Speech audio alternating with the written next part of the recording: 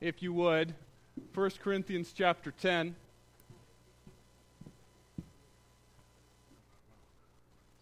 Okay. Good deal. Is that going on? Uh-huh. Yeah. Okay.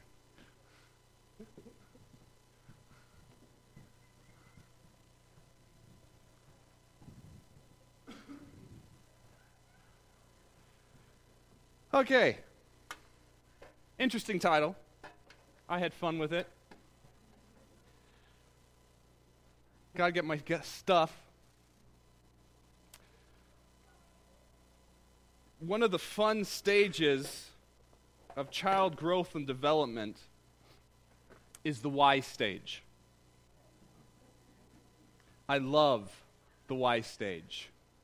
You do something, you say something, the kid looks at you and says, why? And you give an answer. And they look at you and they say, why? And you give another answer and they look at you and say, why? And on and on and on down it goes. And if you don't put certain mental blocks on your brain, you start getting really frustrated with the kid. And you got a choice in that moment of when you start getting frustrated. What are you going to do about it? Are you going to just walk away? Are you going to look at the kid and say, because I said so? Or are you going to join in the game? And you start making up all these fun, outlandish reasons. Daddy, why are we coloring this blue? Because if we don't, we might die.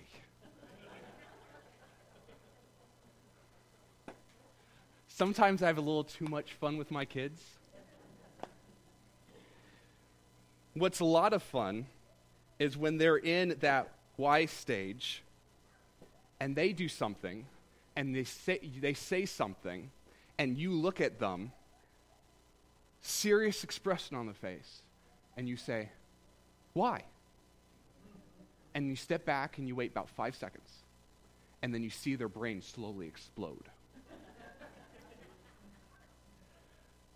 Later, as the kid grows up, hopefully they morph out of the why stage because they've figured out the reasons for everything in life, which is dangerous.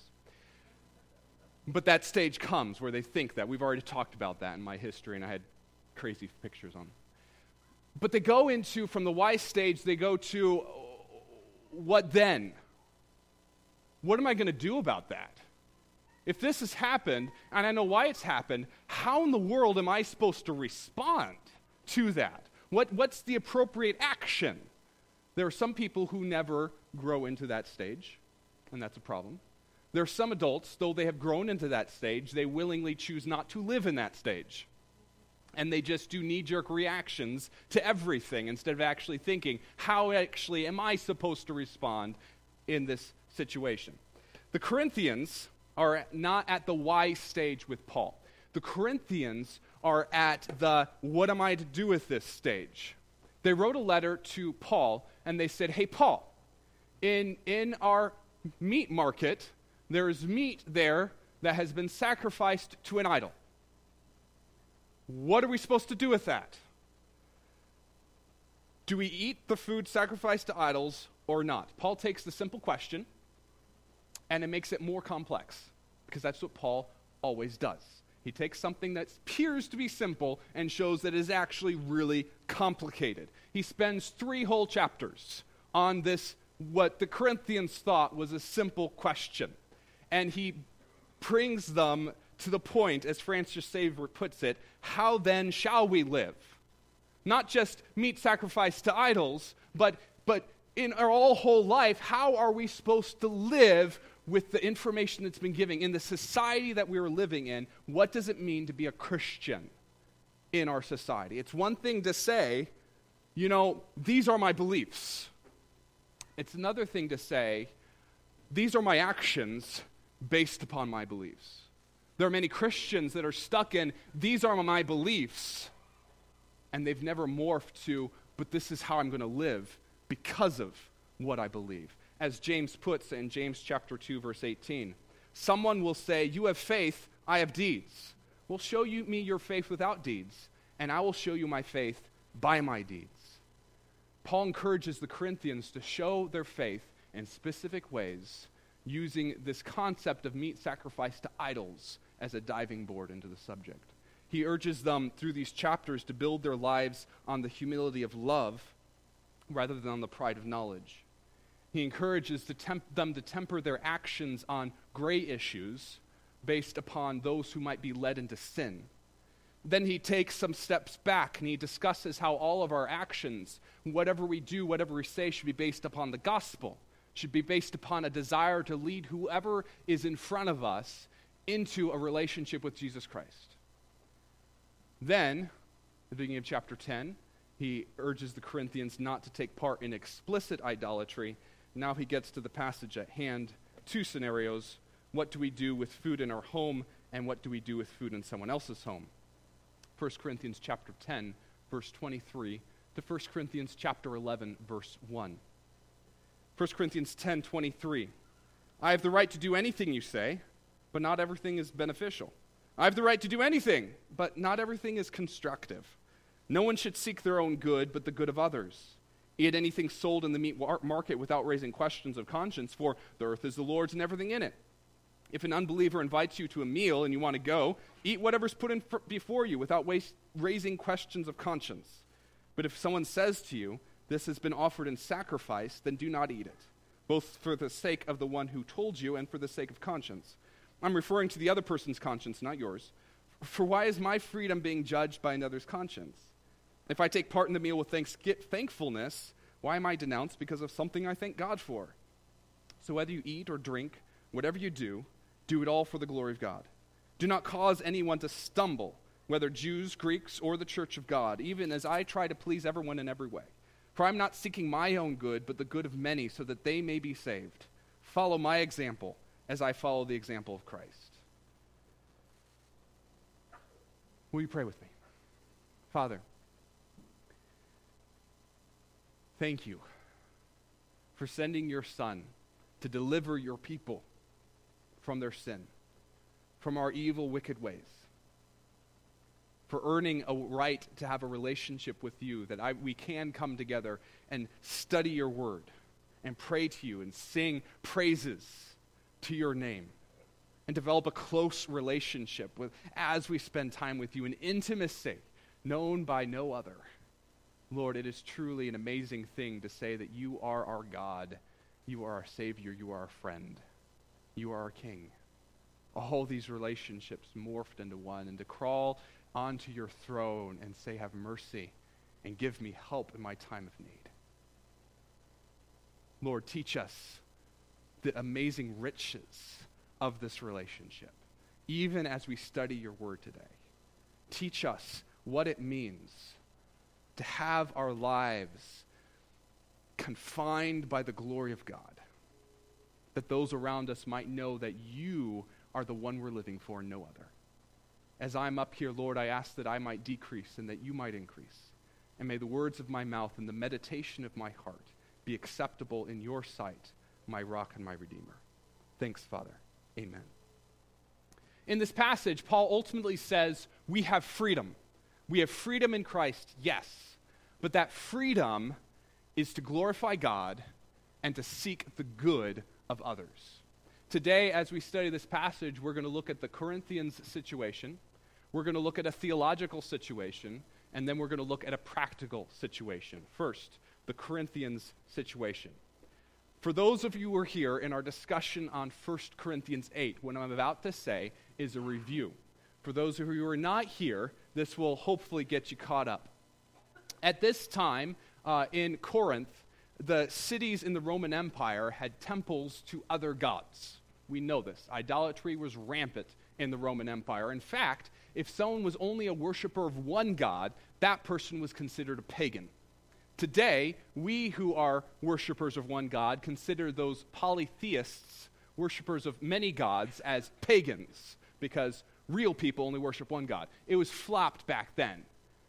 People said, well, if you were truly religious, you would collect all the gods you could. It was the pagans who only limited themselves to one. The city of Corinth, their main goddess was Aphrodite. But they had shrines for religions all throughout the city. Every street corner basically had a shrine to a different god. It was a multicultural center, so all these other nations brought their gods in, and the Corinthians traded them like baseball cards. The worship of these gods required a lot of different practices that we're not going to go into, but one of the main practices that we know about is sacrifice. We know about sacrifice. Someone brings an animal to the altar, animal's killed, blood sprinkled on the altar, animal is split, part of the animal is kept by the temple, the other part in this day was sold in the market to earn money for the temple. The meat that's dedicated to the false gods, it's pretty cheap. It's not the best cut, but it is less expensive. So the Corinthians had this question to Paul, based upon all that's going on, can I, when I am in the meat market, can I buy that meat that's been sacrificed to an idol or not? Most of the Corinthians church said, yes, we can do it, because we believe in only one God. The rest of the gods are false. They're not real. There's no power there, nothing. So therefore, since the gods are false, the worship is false, meaningless, therefore the meat is meaningless. Doesn't matter whether it's sacrificed to a god. In fact, if I say that meat is special because it's been sacrificed to a false god, I'm saying that God is special, and therefore I am saying that there isn't only one God. Therefore, a Christian must say that there's nothing wrong with the meat. It's most of the church in Corinth. There's a small group of the church in Corinth that were saved out of an idolatrous lifestyle that said, wait a minute, no. That practice, that worship, that religion over there is satanic. And this meat was part of a satanic worship ritual, and I don't want to have anything to do with it because it is satanic meat. If I eat it, I'll be taking part of satanic worship. What do? One group says, hey, if you're a Christian, you're not going to have any problem with eating this meat. And the other group says, no, if you're a Christian, you will have a big problem with eating this meat. Paul, what do? Which side is right? In 1 Corinthians 8, Paul says, well, when you're standing in the market, you have the right, you have the freedom to buy that meat because it is just food. It is just meat. There's nothing special about it. However, you better be careful that you are not leading another Christian back into idolatry because of your action. Paul, just give us a clear cut and dried answer. Paul says, sorry, can't. Love those who are weaker, but know that you have freedom. Then in the beginning of chapter 10, he says, now, if that meat is not in the meat market, but it's in a sacrificial feast, why in the world would you be attending that sacrificial feast? The problem's not the meat, the problem's the setting. Don't be there. That's what we discussed last week. And we applied that to America and the American gods and how all these things are pulling us away from worshiping the one true God, pulling us away from spending time together as the church. You can go back and listen to that sermon. This passage, he says, okay, we've talked about meat in the market, we've talked about meat in the religious festival, don't even go there, and then he addresses the situation of unknown meat in the home. Someone does a doorbell ditch, rings the doorbell, drops some meat in your doorstep, runs away. He says, what do you do with that? Can you eat it? Paul says, don't ask questions, just eat it and enjoy it. Now, if you're in someone else's house, say it's Christmas time, and someone invites you over to celebrate the holidays. Of course, this won't happen, but Corinthians, you put yourself in Corinthians' day. Christmas time, someone invites you over to celebrate the holidays, puts a slab of meat in front of you. What do you do with that? Well, Paul says, eat it. Don't ask questions. It's the first don't ask, don't tell. You might ask, what's the big deal with what's going on? Of course, just eat it. But Christians at this time were closely associated with the Jews. The Jews believed what is written in Psalm 24. The earth is the Lord's and everything in it, the world and all who live in it. In fact, they would use this verse in their prayer before a meal. They would use this verse in that. That's why Paul is quoting it here in 1 Corinthians 10. He's quoting this verse. But before they prayed before their meal, before they ate, they carefully questioned the source of their meat. Someone's selling meat in the market, and the Jews are up there looking them up and down, saying, okay, where's this meat coming from? You got to tell me the truth. Is this sacrificed or not? And they give them the third degree, whatever that phrase is. Okay, you know. Questioning everything about it, and when they're sure it's not been sacrificed to an idol, then they buy it. When they're at someone else's house, before they stab their fork into that meat, they're asking that person, where'd this meat come from? Has it been sacrificed to an idol or not? And they have all this list of questions they have to ask. And then finally, when they realize that, okay, this meat is okay, it's not been sacrificed to idol, then they will pray and thank God, and they will declare the earth is the Lord's and everything in it, the world and all who live in it. Thank you, God, for providing this food. Amen. And they'll eat it and enjoy it. But when they quote this verse, they're actually truly meaning that only that which has been approved by the rabbis is the Lord's. And only that which is approved by the rabbis means everything in it and all who live in it. That's the Jews on one extreme. They will only thank God for that which has not been sacrificed to an idol. They can't eat anything else. The Gentiles on the other extreme says, hey, everything's okay. Eat, drink, and be merry, for tomorrow we die. Let us celebrate and enjoy all the passions and bring on all the meat. I don't care where it's from. So the Jews say, I will only eat this. Gentiles say, I will eat anything. And Corinthians are saying, where do we fit? Are we with the Jew or are we with the Gentile? What is our theology on this? How then should we live so that we can adjust our actions? But they actually didn't say that. They just brought a simple question to Paul. And Paul said, well, thanks for asking the deeper question anyway. That's what I'm going to answer. And he launches into a theology to unpack this question. Paul has a very liberal understanding of freedom for his age. If Paul lived today, I'm convinced that many Christians in America would be appalled at what Paul allowed Christians to do. As we discuss the theology of what is going on behind the scenes, I need to remind us that we're not talking about issues of conscience where the Scripture is clear. Paul has previously said, run from idolatry. We talked about that last week. There are certain things we should not do because Scripture says, don't do it. Paul has said, immorality is bad. Sex is for a man and wife in marriage, and that's it. There's no freedom here. Scripture is clear on what Christians should not indulge in. However, there are other issues that Scripture is not clear on. Issues where great men and women of God have disagreed over the years, and those are called the gray areas. And what is a Christian supposed to do in those gray areas? There are issues like alcohol, modesty, tobacco, movies, music, games, gambling, any other issue we want to talk about. And I spent a whole sermon talking about these gray issues. We have freedom to do so many things in our lives. But Paul says in that freedom, not everything is beneficial and not everything is constructive. So the question is, what are the boundaries on that freedom? If we have freedom in this gray area, where should we not cross? That's what the Corinthians question is. Where should we not cross on these gray areas? How then should we live? And Paul presents two tests for this. Two tests to figure out where those boundaries are and how we should live. The first test is he begs us to ask, does this action glorify God? Does this action glorify God? 1 Corinthians chapter 10, verse 31, he says very succinctly, so whether you eat, whether you drink, whatever you do, do it for the glory of God. There was a book that was published several years ago called The Purpose-Driven Life. Great title. Because of that title, millions of books were sold. And many people's lives were changed by this book, reading it. There were some things in the book that was great, some things in the book I disagreed with. One thing I disagree with is the title. I wish that someone would write this book, The Glory-Driven Life. Because that's the root of it. Every day, we should have this question, what does it mean right now to live for the glory of God? Not just for this unknown purpose, but what does it mean to live for the glory of God right now? In my response and how I treat you and what I say to you, what does it mean to word what I'm saying for the glory of God?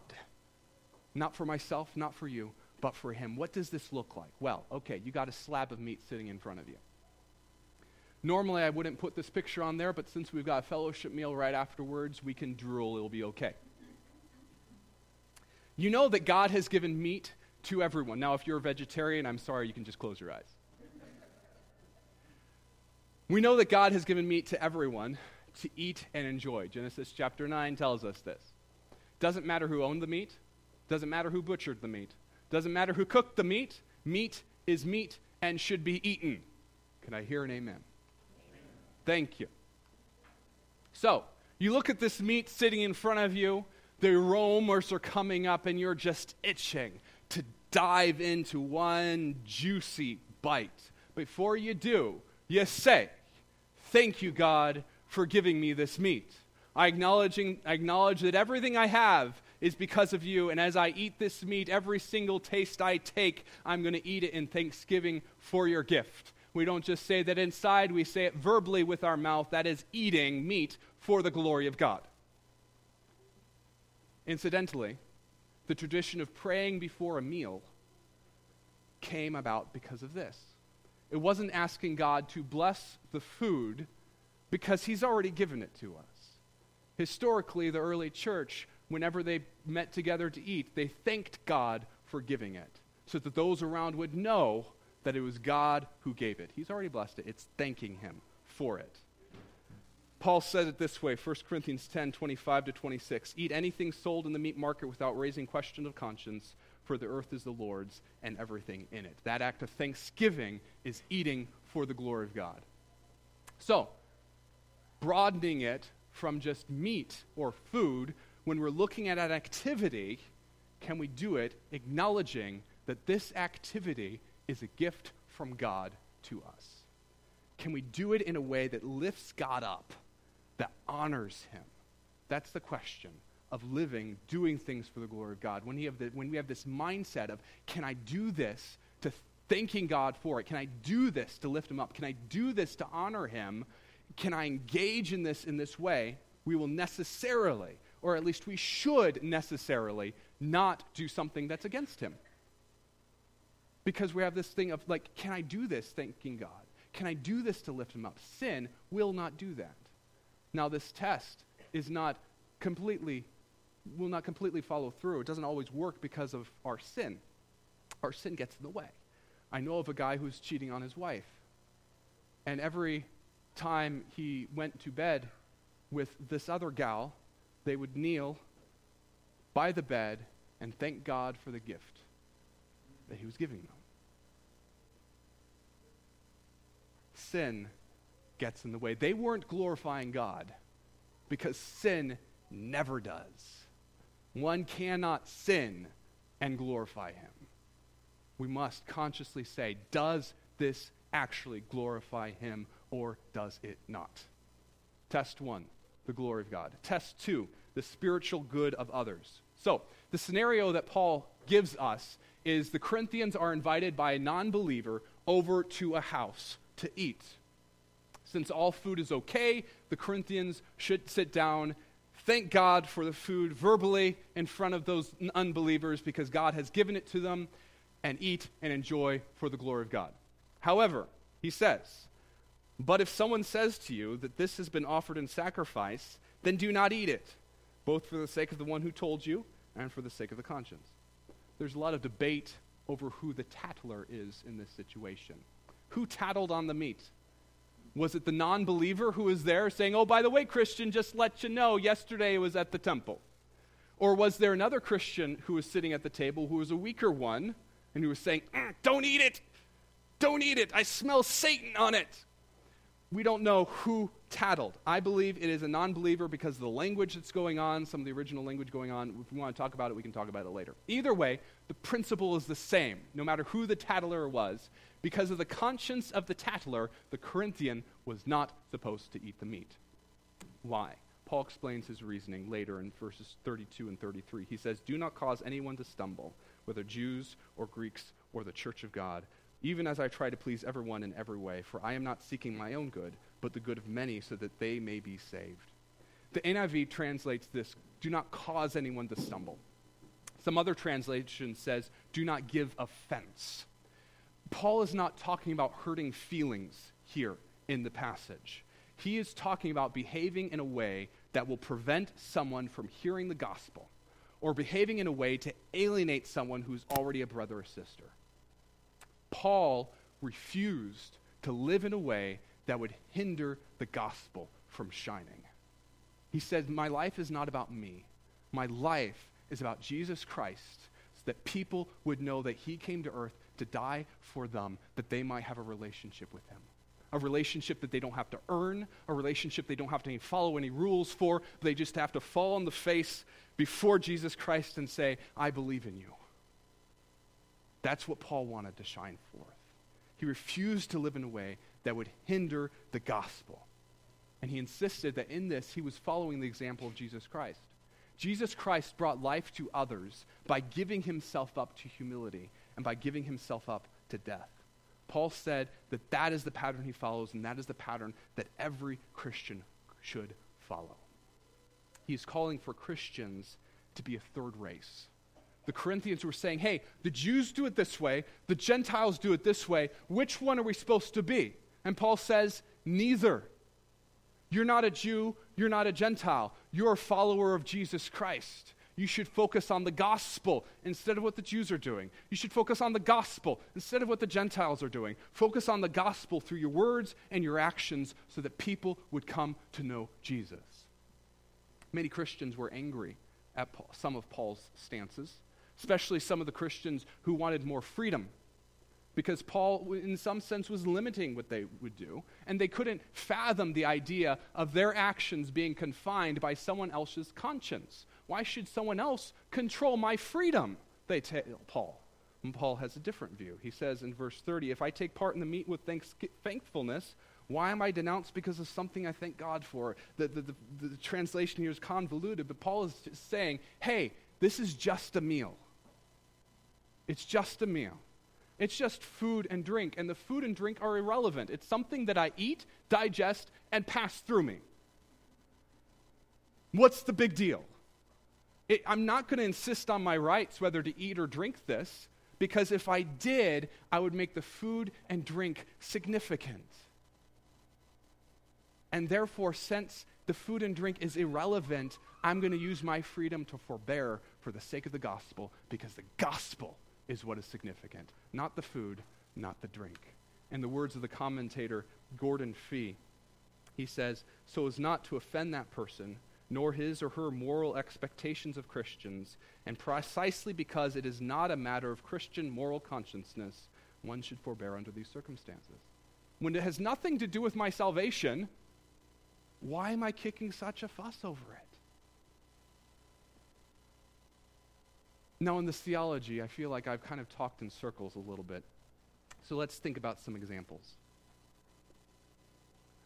I realized that some of the examples I'm about to give might cause some tension in this room. And I ask you to hear me out. And I realize some of the examples I'm about to give, great men and women of God have disagreed on what I'm about to say. Let's just all acknowledge that what I am right and they are wrong. I do that to see my sister's eye roll. Okay, so let's dive in. Someone comes up to you and, hey, invites you to do some yoga. Even now, some people are beginning to sit up in their chairs.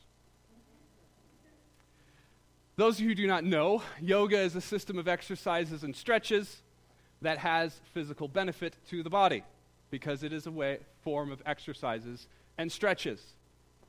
It was begun as religious exercises in India by the Brahmins. We know about yoga because these system of exercises and stretches were recorded in their holy documents and passed down through the centuries. The religious leaders would go to their holy documents, look at them and say, okay, this is how you do relaxation. This is how you bring release. This is how you heal your body from bad energy. Until through these systems of exercises and stretches, the practitioner will finally achieve enlightenment or nirvana, that stage of out-of-body experience that anyone in this Eastern mysticism is going towards, their form of heaven, even though it is a place of nothingness. Today, there are many different types of yoga. There's hot yoga, there's cold yoga, there's mystic yoga, there's atheistic yoga, there's biblical yoga. People have gone through all these stretches and they've found Bible passages to put with each one of them. There's all sorts of yoga. It's crazy, all the different titles that are there. But someone's invited you to yoga. What do you do? Well, let's apply some of the principles, shall we? Exercising is not bad. We agree? Okay, in fact, exercising is good. Thanks, John. One of the most physical people here says, no, exercising's horrible.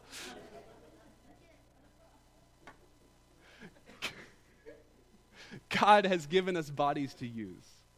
And in fact, as we exercise, we're taking care of our bodies and we're bringing him glory through doing that. Whatever exercise we use, when we're taking care of our body, we are bringing him glory. So when someone invites you to do yoga, technically, the exercises, there's nothing wrong with the exercises.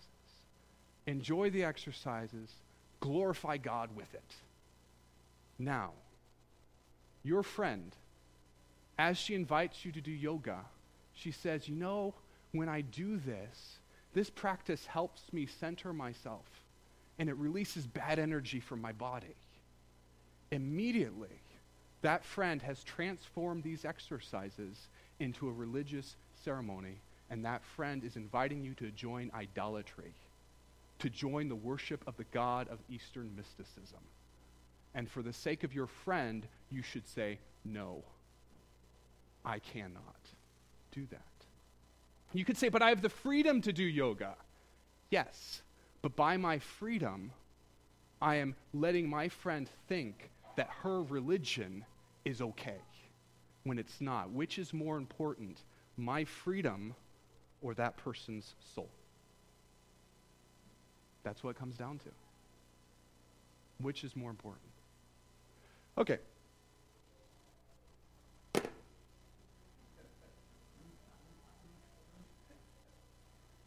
Anyone know what that is? Ouija board, yes, thank you very much. I was like, do I want to put a Ouija board up in a church? Let's talk about Ouija boards or other spiritualistic exercises, ways of contacting the dead or spirits to find out information or locations. We could talk about Ouija boards, we could talk about dowsing rods, we could talk about all these things that are in this realm of contacting things and finding information. Scientists have been exploring this since the mid-1800s, ever since they said, you know, we need to move away from spiritualistic things to more scientific and knowledgeable things. And they've studied these things, and they say, you know, there's nothing spiritual going on. The activities are merely driven by the non-conscious mind through the twitches of our nervous system. I'm not a scientist. I don't know. I'm not going to go into the background of all these things and why it happens. The question before us is this test. Though these activities glorify God, whether it's the Ouija board or other spiritualistic things, do they glorify God or do they glorify something else? By doing this, can we thank God and exalt him? Or is our mind exalting someone or something else? When we're doing this, are we filled with spookiness? Are we filled with praise?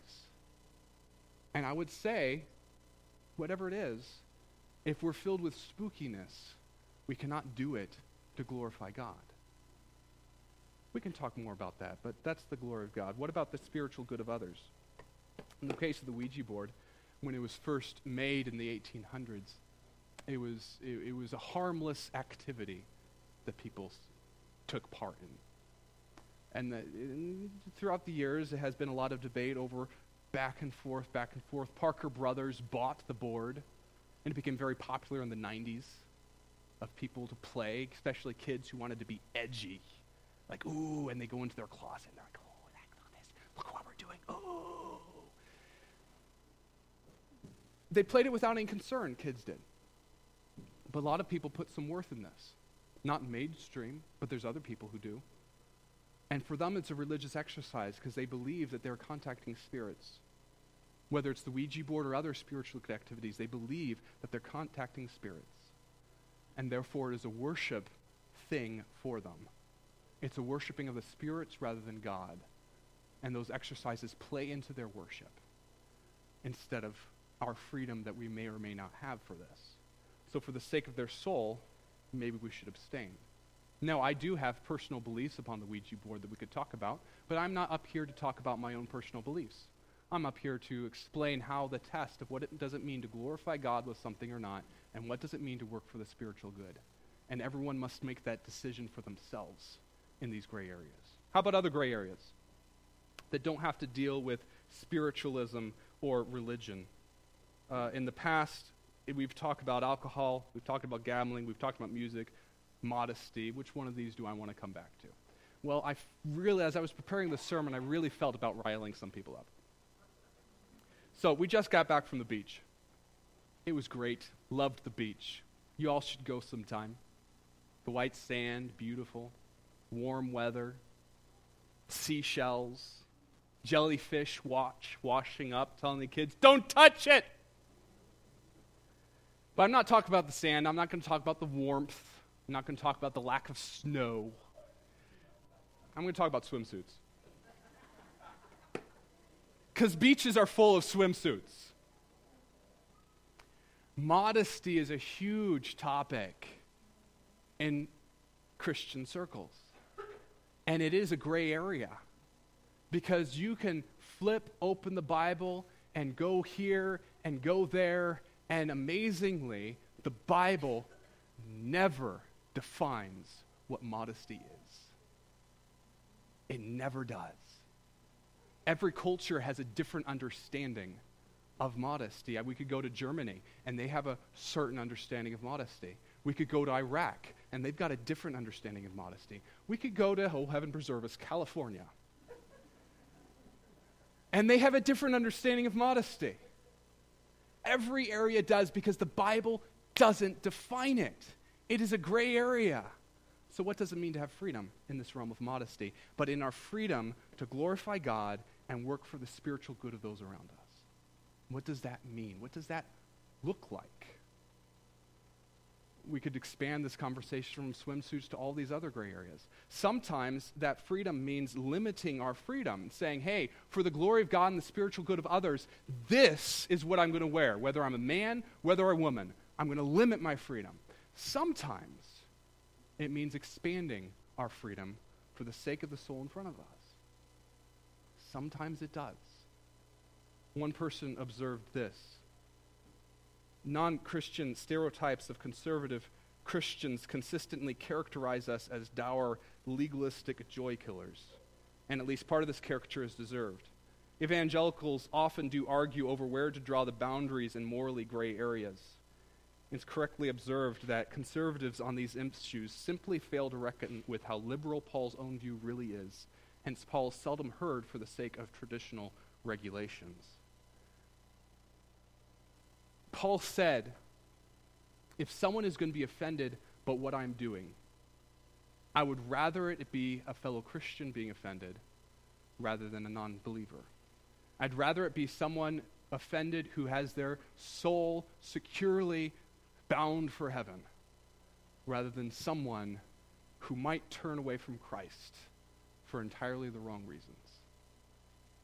How am I to live to reach the people for the gospel?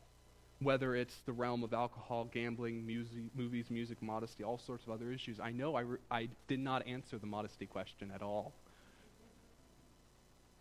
We can talk about it if we want to. But I want us to wrestle. What does it mean to glorify God in everything and work for the spiritual good of others in everything? Everything. Wrapping up these chapters as we leave us in this, there's more questions and answers going on. I appreciate what Warren Wiersbe writes.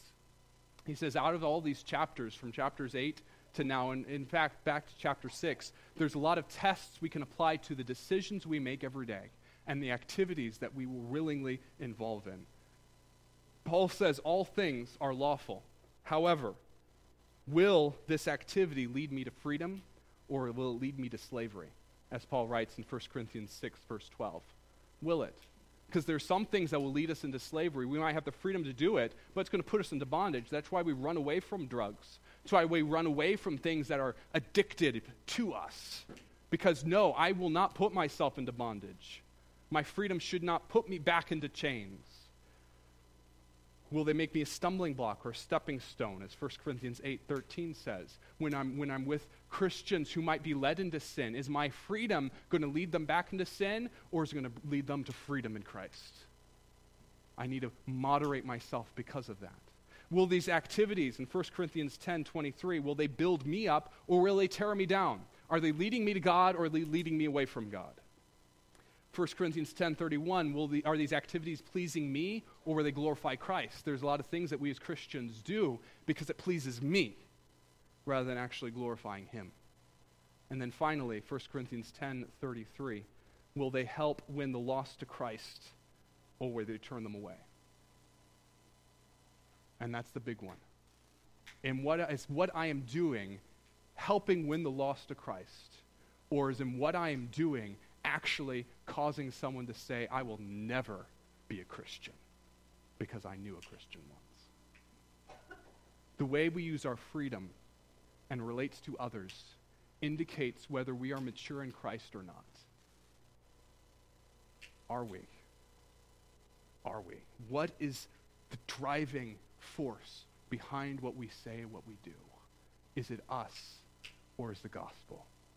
We all need each other to work together, to edify one another, and show each other what does it mean to stand up and say, I'm going to glorify God in this situation. That went really far. How then shall we live? We have the freedom to glorify God, and we have the freedom to seek the good of others. And that is the boundaries on our freedom. Today, we come together as we do once a month to reflect on what Jesus Christ did. That he